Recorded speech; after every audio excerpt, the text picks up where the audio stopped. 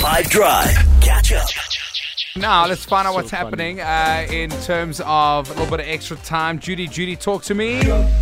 So former Spanish Football Association President Luis Rubiales, he's been banned from all football-related activities for 3 years. Remember, Rubiales kissed Spanish forward Jenny Hermoso on the lips following the Spain's Women's World Cup final win over England.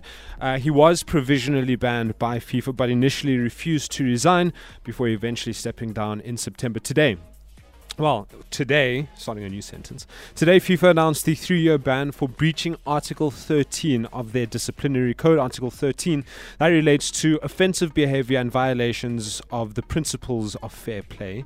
Rubiales claimed the kiss at the post-match presentation ceremony was mutual and consensual, but Hermoso said it was not and filed a legal complaint. Rubiales consistently refused to accept wrongdoing, even when resigning his post as Spanish Football Federation president.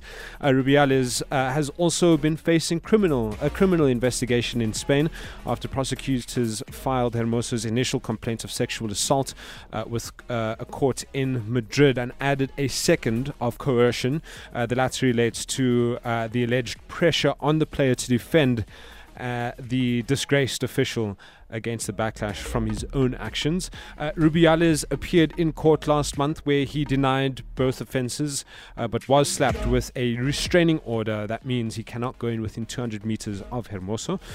Former Spain head coach Jorge Vilda, who applauded Rubiales at the end of a controversial speech in which the former president claimed he was being persecuted by false feminism.